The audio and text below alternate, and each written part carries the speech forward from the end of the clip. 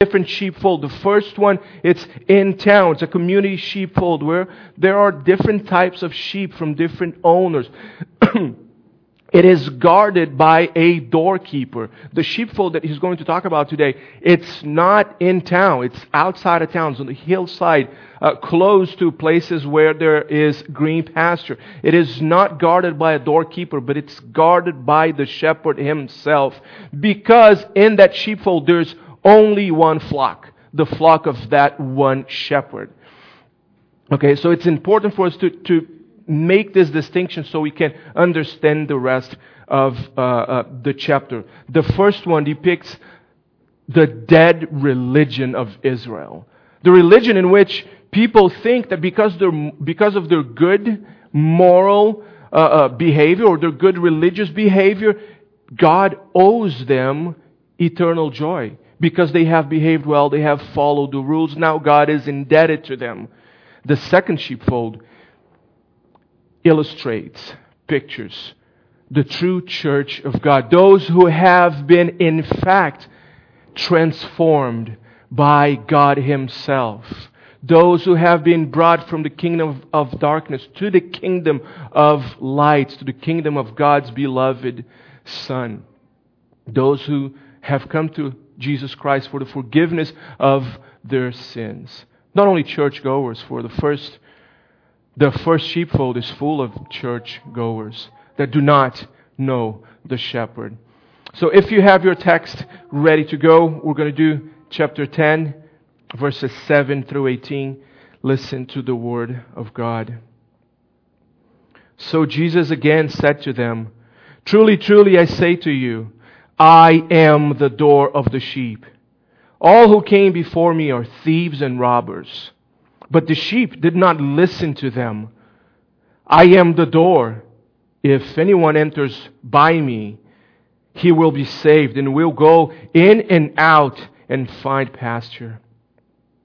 The thief comes only to steal and kill and destroy. I came that they may have life and have it abundantly. I am the good shepherd. The good shepherd lays down his life for the sheep. He who is a hired hand and not a shepherd, who does not own the sheep, sees the wolf coming and leaves the sheep and flees. And the wolf snatches them and scatters them. He flees because he is a hired hand and cares nothing for the sheep. I am the good shepherd. I know my own, and my own know me, just as the Father knows me, and I know the Father. And I lay down my life for the sheep. And I have other sheep that are not of this fold.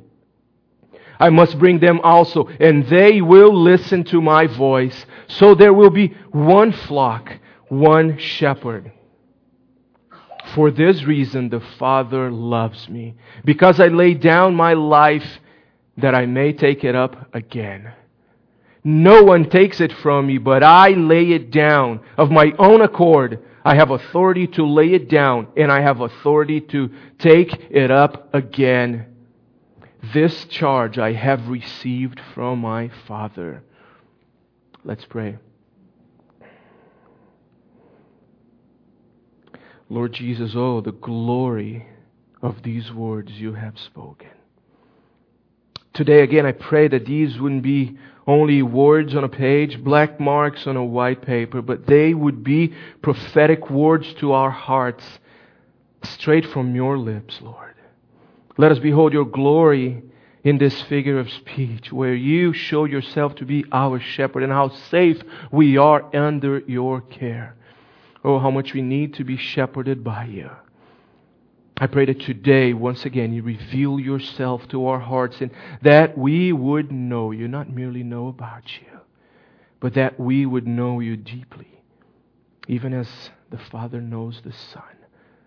I pray that we would behold your glory. As you are glorified in our midst today, we would rejoice and worship you and be transformed by you and be renewed, have our minds renewed by your word. That's what I pray for your glory and our joy in the wonderful name of Jesus. Amen. All right, as we start, I want to give you just a few subheadings so you know where we are going. We're going to talk about death, because the Lord Jesus Christ said more than one time that He lays His life for the sheep. We're going to see in the first verses, we see from verse 7 through 10, we'll see that His life, His death is a saving death. Then we're going to move on and we're going to see that His death is a substitution. He died for us. He did not die for His own sins, for He had none. But He died for us as a substitution. In verses 14 and 15, we see how specific this death is. He did not die for just a blob of anonymous humanity, but He died for the sheep. And finally, in verses 16 through 18, if time allows, we'll see that His death was a sovereign death. It wasn't like a tsunami, a huge wave that came upon the beach and swept Him away. And He was a victim of circumstances, but He was in charge of everything that happened. He gave His life. No one took His life from Him, for no one had that power, but He and He alone had the power to give His life and to take it up again. Let's start looking at verse 7 when Jesus Jesus again said to them. Now we should pause and remember, just remind ourselves who the them is. That points back to the last chapter, to verse 40, when they started talking. Where the Pharisees are talking to Him, they hear what He is saying and they have a question. And they ask Him, are you saying we are blind too? So Jesus starts chapter 10 saying truly, truly, which never introduces a new thought, but it gives emphasis to what He is about to say. And He paints a picture to them and shows them, the Pharisees, the religious leaders, the ones that claim to be in that position of shepherding the people of Israel, the ones who claim to follow the law better and deeper than anybody else in the land. Jesus looks them square in the eye and calls them false shepherds. We're left on verse 6 with the fact that they didn't understand what Jesus was talking about. So Jesus comes up once again and He says, truly, truly. Again, just adding emphasis to what He is going to say. His conversation is still going with the Pharisees. And He does not disappoint. He starts saying, I am the door of the sheep. Now, like I said, if we understand what kind of sheepfold this is, we will see, just like they would, they understand, they have this picture in their mind because they're familiar with the profession of a shepherd. The land was very difficult to do farming or other activities. Very hot, very rocky, very dry. So shepherding was very popular. There was a lot of shepherds all around. So they would know that picture. They would know very well when He says, I am the door. The picture comes to their mind. This is the background, because in this sheepfold that He's referring to now, it's not in town, like I said, it's not a community sheepfold, but the pastor would come in the morning to the community sheepfold and call his own sheep, not all the sheep, just his own sheep by name. And his sheep would know His voice and follow Him. Then He would take His sheep, His flock, out to the countryside, looking for green pastures. It would be early in the morning, maybe even dark, so they could get to a pasture where the grass would still be wet from the dew, so the sheep would be hydrated and well taken care of. When He arrived there and the sheep were fed and well taken care of, like I said, He would build a sheepfold with rocks, just piled up rocks all around, and He would leave just a small opening. Not a huge opening, not a tall opening, just a small opening. In that opening, He would put all of the sheep inside. And now, the shepherd himself would lay across that opening right there. And the shepherd would literally become the door of that sheepfold.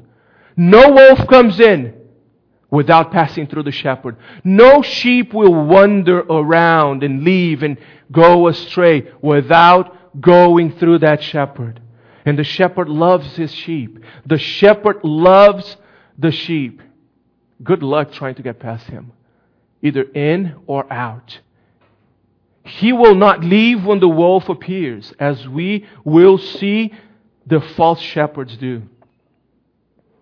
So He protects His sheep, and He will say, actually, He just said, I am the door of the sheep. All who came before me are thieves and robbers, but the sheep did not listen to them. Many have come saying that they were the Messiah. Many have come claiming they were from God. But the true sheep heard the voice of a stranger, and they did not follow him. Now, the way the text is built in this portion of Scripture, I do think there is a space, there's room to allow that all who came before me doesn't only mean, it primarily means people that claim to be of God, that claim to be the Messiah, that claim to be the new shepherd of Israel, true shepherds. But there's room for us to allow that any doctrine, any teachings, any heresies, stories that have spread around.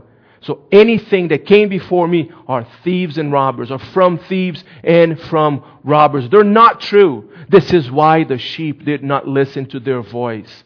Jesus here does not leave any room for comparative religion. Jesus once again claims to be the only Savior. The only way to God. The only way to belong to the people of God is through the door. Through the shepherd himself you get to that sheepfold.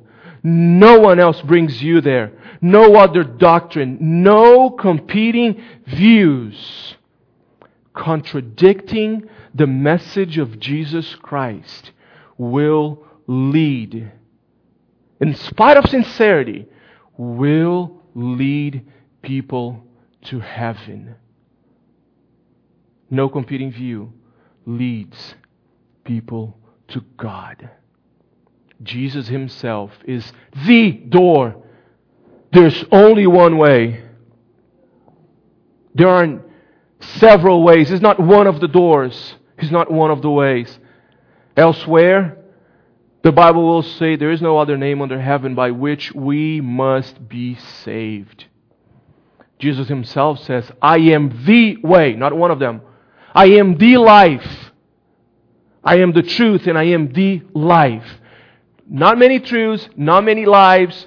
Outside of Jesus, there is no spiritual, true, eternal life. Outside of the truth of Jesus, there is no other truth. Outside of Jesus, there is no other way. My prayer for you today is that you grasp, not only with your mind, but with your heart, the gravity of Jesus' statement. We cannot afford to miss this one. We cannot cave in to the fear of man. We cannot fear being ostracized. We cannot abandon the message of Jesus Christ. Put it on Him. You're not making this up. Put it on Jesus. This is what Jesus says. It's not my doctrine. It's counterintuitive. I couldn't come up with this. It's the words of Jesus Himself. Trust in what He can do and what He does. But do not abandon the message. Do not depart from His words. These other thieves and robbers, they cannot bring salvation. Not even for themselves, let alone for others. Only Jesus Christ can bring salvation, and He does it through His death. Like He says in this text. Look at verse 9. I am the door. If anyone enters by me, he will be saved, and will go in and out and find pasture. I mean, first of all, I love the fact that He is certain of what He's going to do. There is no ifs, ands, or buts with this story. He doesn't say they might be saved. They can be saved. There's a possibility of them being saved. It's probable that they will be saved. But what does He say? If anyone enters by me, he will be saved. There's a certainty, a divine certainty of the salvation of the sheep. Now, this is one of the famous, only one of the famous 7 I am statements in the Gospel of John. John 6:35, I am the bread of life. Whoever comes to me will never hunger, and whoever believes in me will never thirst. John 8:12, I am the light of the world. Whoever follows me will not walk in darkness, but will have the light of life. 10:9, I am the door. If anyone enters by me, he will be saved and will go in and out and find pasture. 10:11, I am the good shepherd. The good shepherd lays down his life for the sheep. I am the resurrection and the life. Whoever believes in me, though he die, yet he shall live. And everyone who lives and believes in me shall never die. John 11:25. I am the way, the truth, and the life. No one comes to the Father except through me. John 14:6. Now in John 15:1, his 7th I am statement. I am the true vine, and my Father is the vine dresser. All of these I am statements, they echo the text of Exodus 3. When Moses is faced, he is faced with God and with the humongous task, an impossible task. As he stands on holy ground, he's talking to God, and God is telling him, go free the Hebrews. Go back to Egypt and lead them out. Impossible task. Monumental task. And he says, but who should I say sent me? And God tells him, I am who I am. Tell them, Moses, I am has sent me. Who are you, God? Oh, my name, my personal name. I am. Jesus in the Gospel of John, He takes this personal, sacred, holy name of God and He applies it to Himself. As we get to know Jesus in this Gospel, His claims of deity, His claims of who He is, the Messiah, the promised one, the deliverer of Israel, the shepherd, the good shepherd of the flock, they're getting louder and louder. They're getting more blunt, more explicit, more clear as we keep going. Now, whoever believes in Him, whoever enters by Him, by this door, will be saved. Can someone explain to me why in the world we've been avoiding the word saved? Why is it that the church doesn't talk about being saved anymore? Why is it that we don't say to people, you need to be saved? There's judgment coming. It's a good Bible word. Salvation is a good Bible word. Saved is a good Jesus word. Let's use Jesus' words. We must be saved. saved from ourselves, saved from our sin, saved from the punishment of our sin, saved from eternal condemnation, saved from the lake of fire, saved from the just wrath of God, saved unto eternal joy in the presence of the living God. No one could accomplish such task. No one else but Jesus can accomplish such a great salvation. He is the shepherd of His sheep. He's the shepherd of the sheep. His death is a saving death.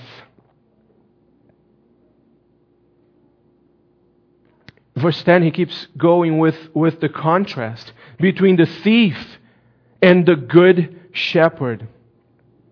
Incredibly different. Complete opposite characters. The thief comes only to steal and kill and destroy. I came that they may have life and have it abundantly. One comes to kill, steal, and destroy. Now, in the previous verse, he tells us what he gives us. Abundant life. Right? Now, in verse 12, in verse 11, he's going to tell us what he gives, not to us, but for us. I am the good shepherd. Now, let's see why he is the good shepherd. Let's keep reading. I am the good shepherd. The good shepherd lays down his life for the sheep. He gave his life for us. It wasn't because of his sins. He didn't have any. It was for the sins of his sheep. He died for the sheep. The hammer of God did not crush him because he was a sinner. But God crushed him on that tree for the sins of the sheep. 1 Corinthians 15:3, Christ died for our sins. Galatians 1:3 and 4, the Lord Jesus Christ gave Himself for our sins. Galatians 2:20, the Son of God loved me and gave Himself for me. In Mark 10:45, He says, for the Son of Man did not come to be served, but to serve and give His life as a ransom for many. He died in the place of His sheep for their benefit. His death was a substitutionary death. He died as a substitute, so His sheep wouldn't have to die. In Him there's life, and there's life abundant. In verse 12, he's going to keep talking about the same thief and robber and stranger. The one who has a strange voice. He's not talking about anybody different. But just in this verse, he uses another name. He who is a hired hand and not a shepherd. A hired hand is not a shepherd.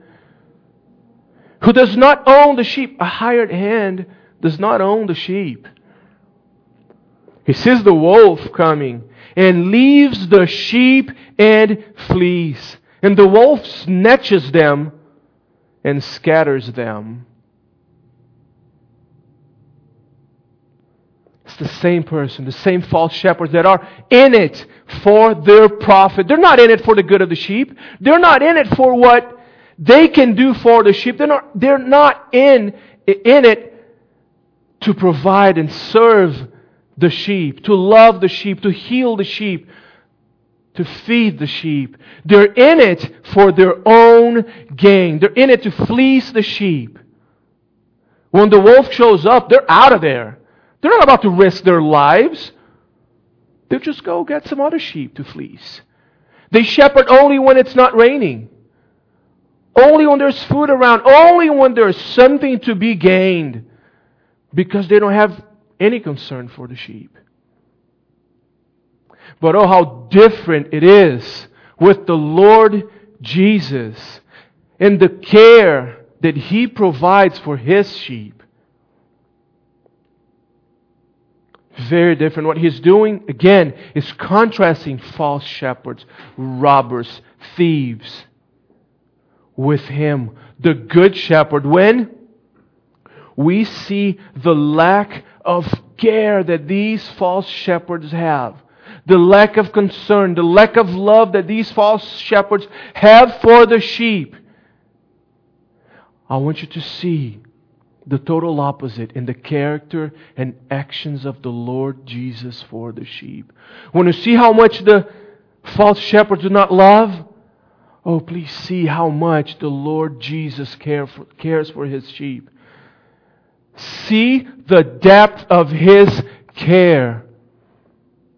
See the lengths through which He is willing to go to protect His sheep. The wolf shows up, He's not backing down. When the wolf showed up 2,000 years ago trying to kill Him and trying to attack the sheep of God, He did not back down. The wolf manipulated the people and caused the people to ask for the thief, to ask for Barabbas.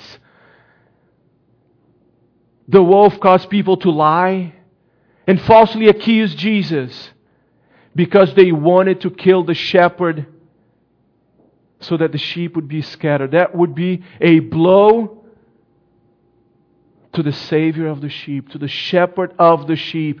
Jesus did not back down, but He faced them even to the point of death on a cross. And by His death, He triumphs over the wolf, over the accuser of the brethren. Jesus shut him up forever, because when Satan stands in the courts of heaven and he tries to accuse the sheep, when he tries to accuse the people of God, Romans 8 says, who can bring any charge against God's elect? It is Christ who died for them. The devil is silenced forever. If you are in Christ, I want you to know that the devil has absolutely nothing on you. He can accuse you until he's blue in the face. But who can bring any charge against God's sheep? It is the Good Shepherd who justifies them. There is no accusation. And He did this for us, for His sheep. Through His death, He triumphs. And He triumphs forever. No power of hell, no scheme of man can ever pluck us from His hands. The wolf will not scatter the sheep, because the shepherd is standing at that door. And no thieves, no robbers, no wolves will come in, because the Good Shepherd will see to it that they don't. If this doesn't make you feel secure in the hands of the Good Shepherd as His sheep, there's something seriously wrong happening. I beg you today to trust in the Lord Jesus as your shepherd. If this doesn't warm your heart and gives you that sense of security and care and a new breath of life in you, oh, enjoy it. Be in His hand and enjoy your stay. Enjoy His care. Enjoy His love. Greater love has no one than this, that someone lay down his life for his friends. That a good shepherd would lay down his life for the sheep. Verse 14. I am the good shepherd. As if we didn't get it the first time, he keeps repeating it. Keeps repeating it so you won't miss it. I am the good shepherd. I know my own, and my own know me. Now, this is a glorious verse. This shows that His saving death is also a specific death. I know my own, and my own know me. To know in the Bible, to know in this verse, means so much more than just an intellectual awareness of another being or things. It's not an intellectual knowledge. It's not just being aware that someone or somebody exists. It's so much more than that. It's to know, it's to love. It's the setting of one's affection upon another. It's a deep, intimate connection and relationship. Micah 3:2, God tells Israel, "You only have I known of all the families of the earth." Let me ask you, was God aware of other families outside of Israel walking on the globe? Matthew 1:25, Joseph marries a husband. Joseph did not know her, Mary, until she gave birth to a son, and he called his name Jesus. Joseph wasn't aware of Mary's existence. Didn't he have a cognitive knowledge of that she existed? He was betrothed to her. He was married to her. To know has to mean something different, deeper. I could go through a lot of passages. For the sake of time, I won't. But to know is to love and to set your affections deeply upon another. And that is what God has done to Israel. That is what God has done to His sheep. Now, someone might say, you have your own theology. You have certain convictions. You're cramming your theology in this verse to make it say what you believe, to make it affirm your theology. You're bringing all of these other verses from other books, other authors, other contexts. You bring in all these verses to here so that it will just confirm your theology.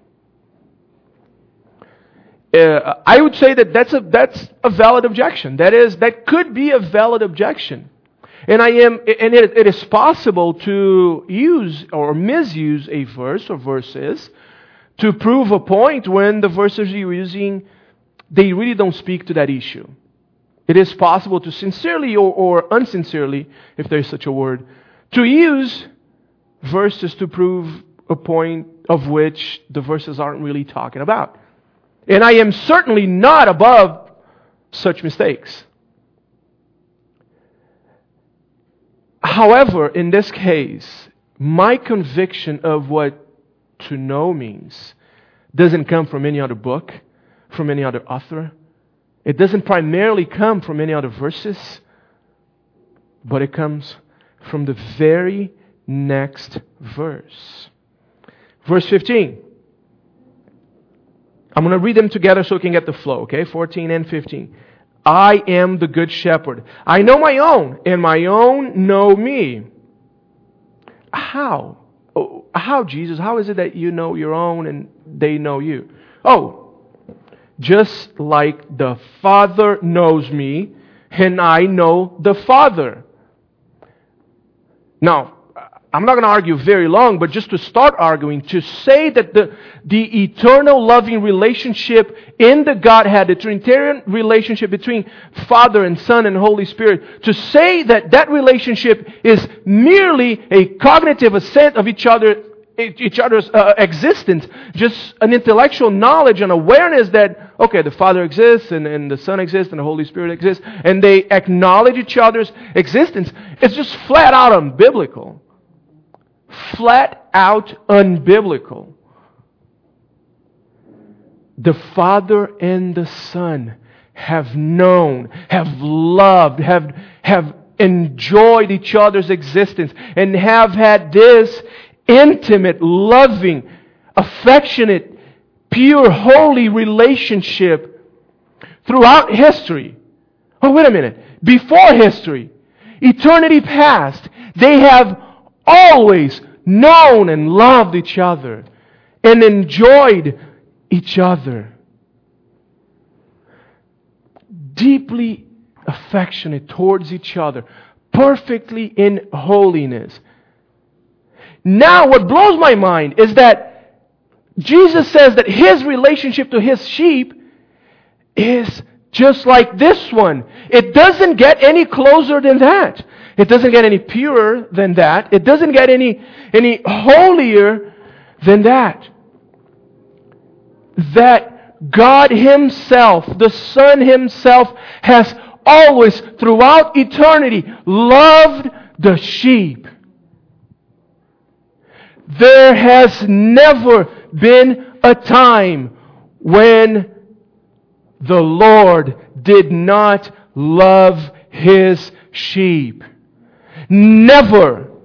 God has never not loved the sheep, and then one day He saw how cute they were and decided loving them and was attracted to them, and something changed. He is immutable. He never learned anything. He never had a thought that He didn't have before. Now, before I have a brain cramp, I want to stop this. But if you are in Christ, if you are shepherded by the Good Shepherd, there was never a time when God Himself did not love you incredibly. And there was never a time when He had not decided to die for you. I mean, why do you fight Him? Why do you fight His grace? When you look at this eternal picture of His love for the sheep, and you compare it to the temptations you suffer, Wednesday morning or Thursday afternoon, it's not even in the same league.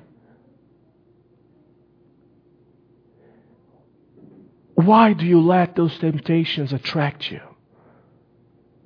You in Christ have the power of this passion that texts like this cause in your heart to look at temptations and say, there might be some kind of crazy pleasure there, but Christ is better. Christ is much better than me. I belong to someone greater, to someone higher. And He gave His life for me and He provides for me. He's everything I need. When He says, He's going to say in a little bit, I have the power to give my life, the authority to give my life, and the authority to take it back again. His power lives, dwells in you.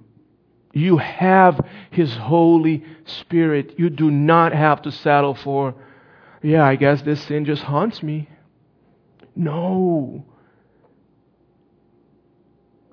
No. You don't have to. You can trust the Good Shepherd to walk you through, to lead you, to walk you through the paths of righteousness. The Bible says He does. Learn to be who you are. Leave behind what you have been. Whoever is in Christ is a new creation. Everything is being made new. everything. You do not have to walk in sin. The Good Shepherd is with you, and He leads you, and He protects you, and He provides for you. He accomplished all that through His saving death, through His specific death.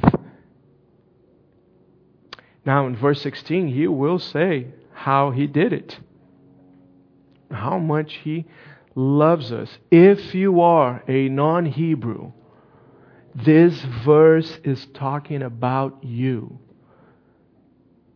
Someone asks you if you're in the Bible, you can, I'm in the Bible. You can say, I am in the Bible, because you are. Verse 16, and I have other sheep that are not of this fold. This fold refers to Israel. He's talking to them, I'm not going to die only for Hebrew, Jewish, Israel sheep. But there are other sheep throughout the world that I will call, and they will listen to me. They will hear my voice, and they will come. Now, I want you to notice that even before they come, He's going to say, I must bring them, and they will hear me, right? I must bring them. I must, they will. But He refers to them as sheep. Even before He brings them. Even before He brings them in, they are already His sheep. There's no lack of certainty. He's not going to save 99 and lose one. None of His sheep will be lost. And there will be people out of Israel that will be saved. People that never called Him my God. But then when He brings them in, He will be their God, and they will be His people.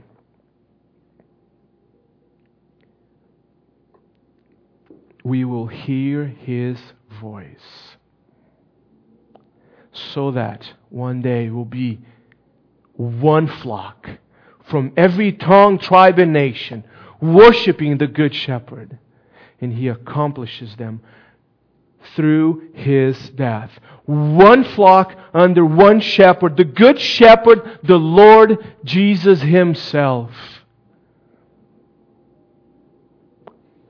Verse 17, His death is also a sovereign death.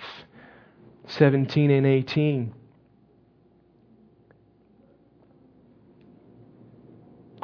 For this reason the Father loves me, because I lay down my life that I may take it up again.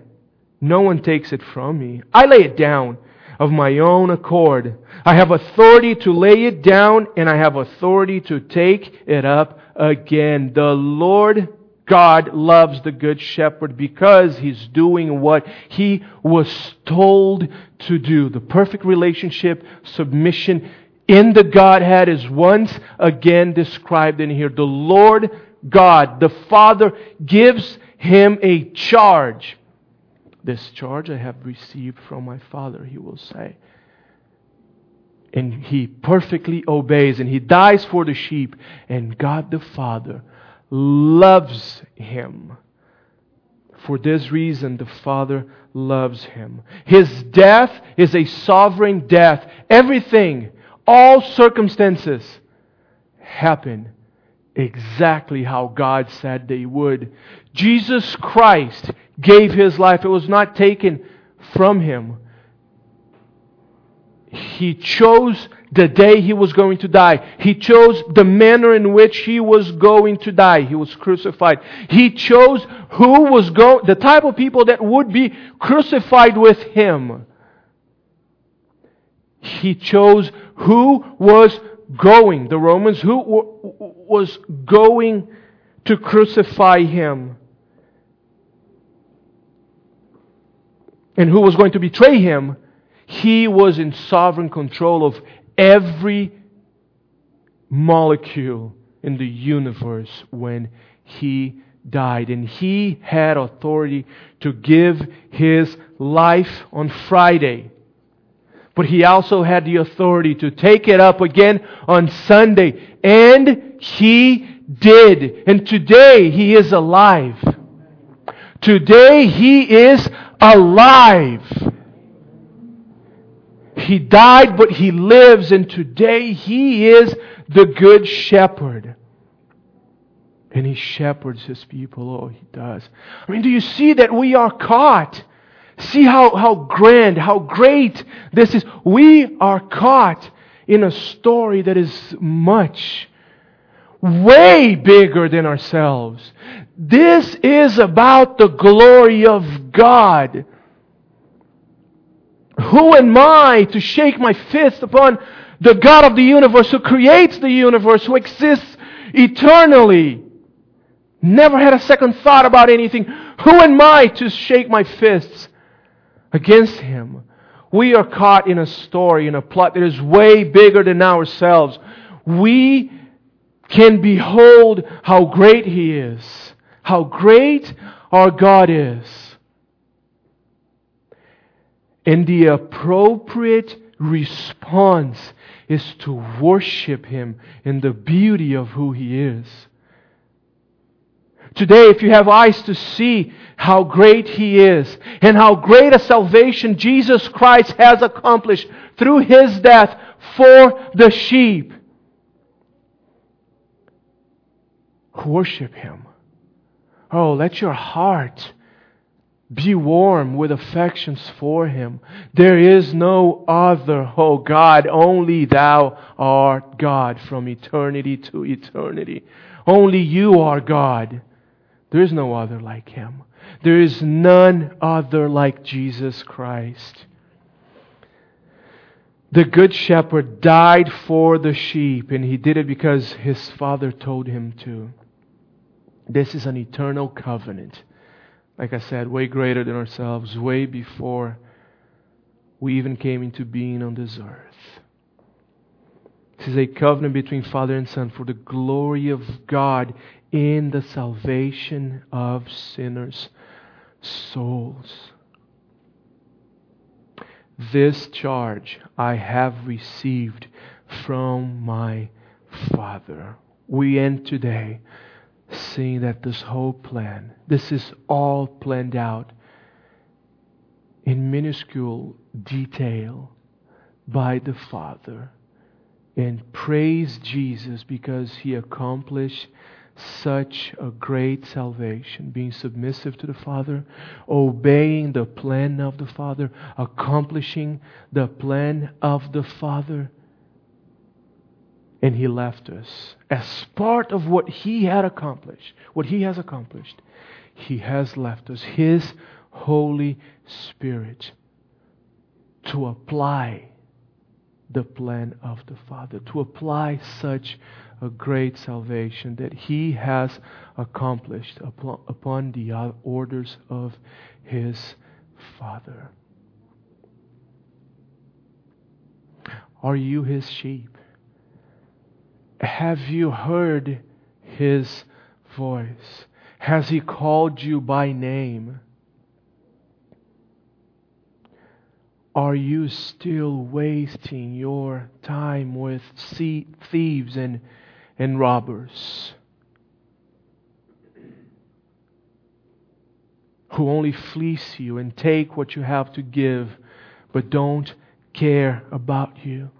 I'm speaking of competing quote-unquote masters, competing treasures and values, things that rob you of your affections for Christ, things that cause you to not see Him. I'm talking about false doctrines that claim that Jesus Christ is not the only way. When you see this Good Shepherd, how can you not want to come to Him? His thoughts are greater than any of our thoughts, and they are thoughts for your good and not for your harm. Jesus Christ today, once again, is saying, all of you who are weary and heavy laden, All of you who are tired and exhausted of carrying the burden of your sin and idolatry and life in this world that can be described as a valley of tears. All of you who are weary and heavy laden, come unto me, and I will give you rest. There is salvation only in Him. And it starts now. He came so that His sheep would have life and life abundant. I pray that His truth would penetrate your heart and cause you to worship Him and love Him more than you ever have before. Amen? Amen. Let's pray. Father God, I thank you for sending your Son, for giving this charge to Him. I thank you that you have empowered Him to obey and accomplish everything that we could not. I thank you for, because of Him, we see your glory, and oh, how safe we feel in Him, in being under the care of the Good Shepherd. Thank you for shepherding us and feeding us and providing for us and binding us up and healing us and transforming us. I pray that you would be glorified in our midst as you guide us this week as we go about our business. I pray that you would be guiding us and that we would know that this is true. This is true, and that we would treasure it with all of our hearts. I pray that in the wonderful name of Jesus. Amen.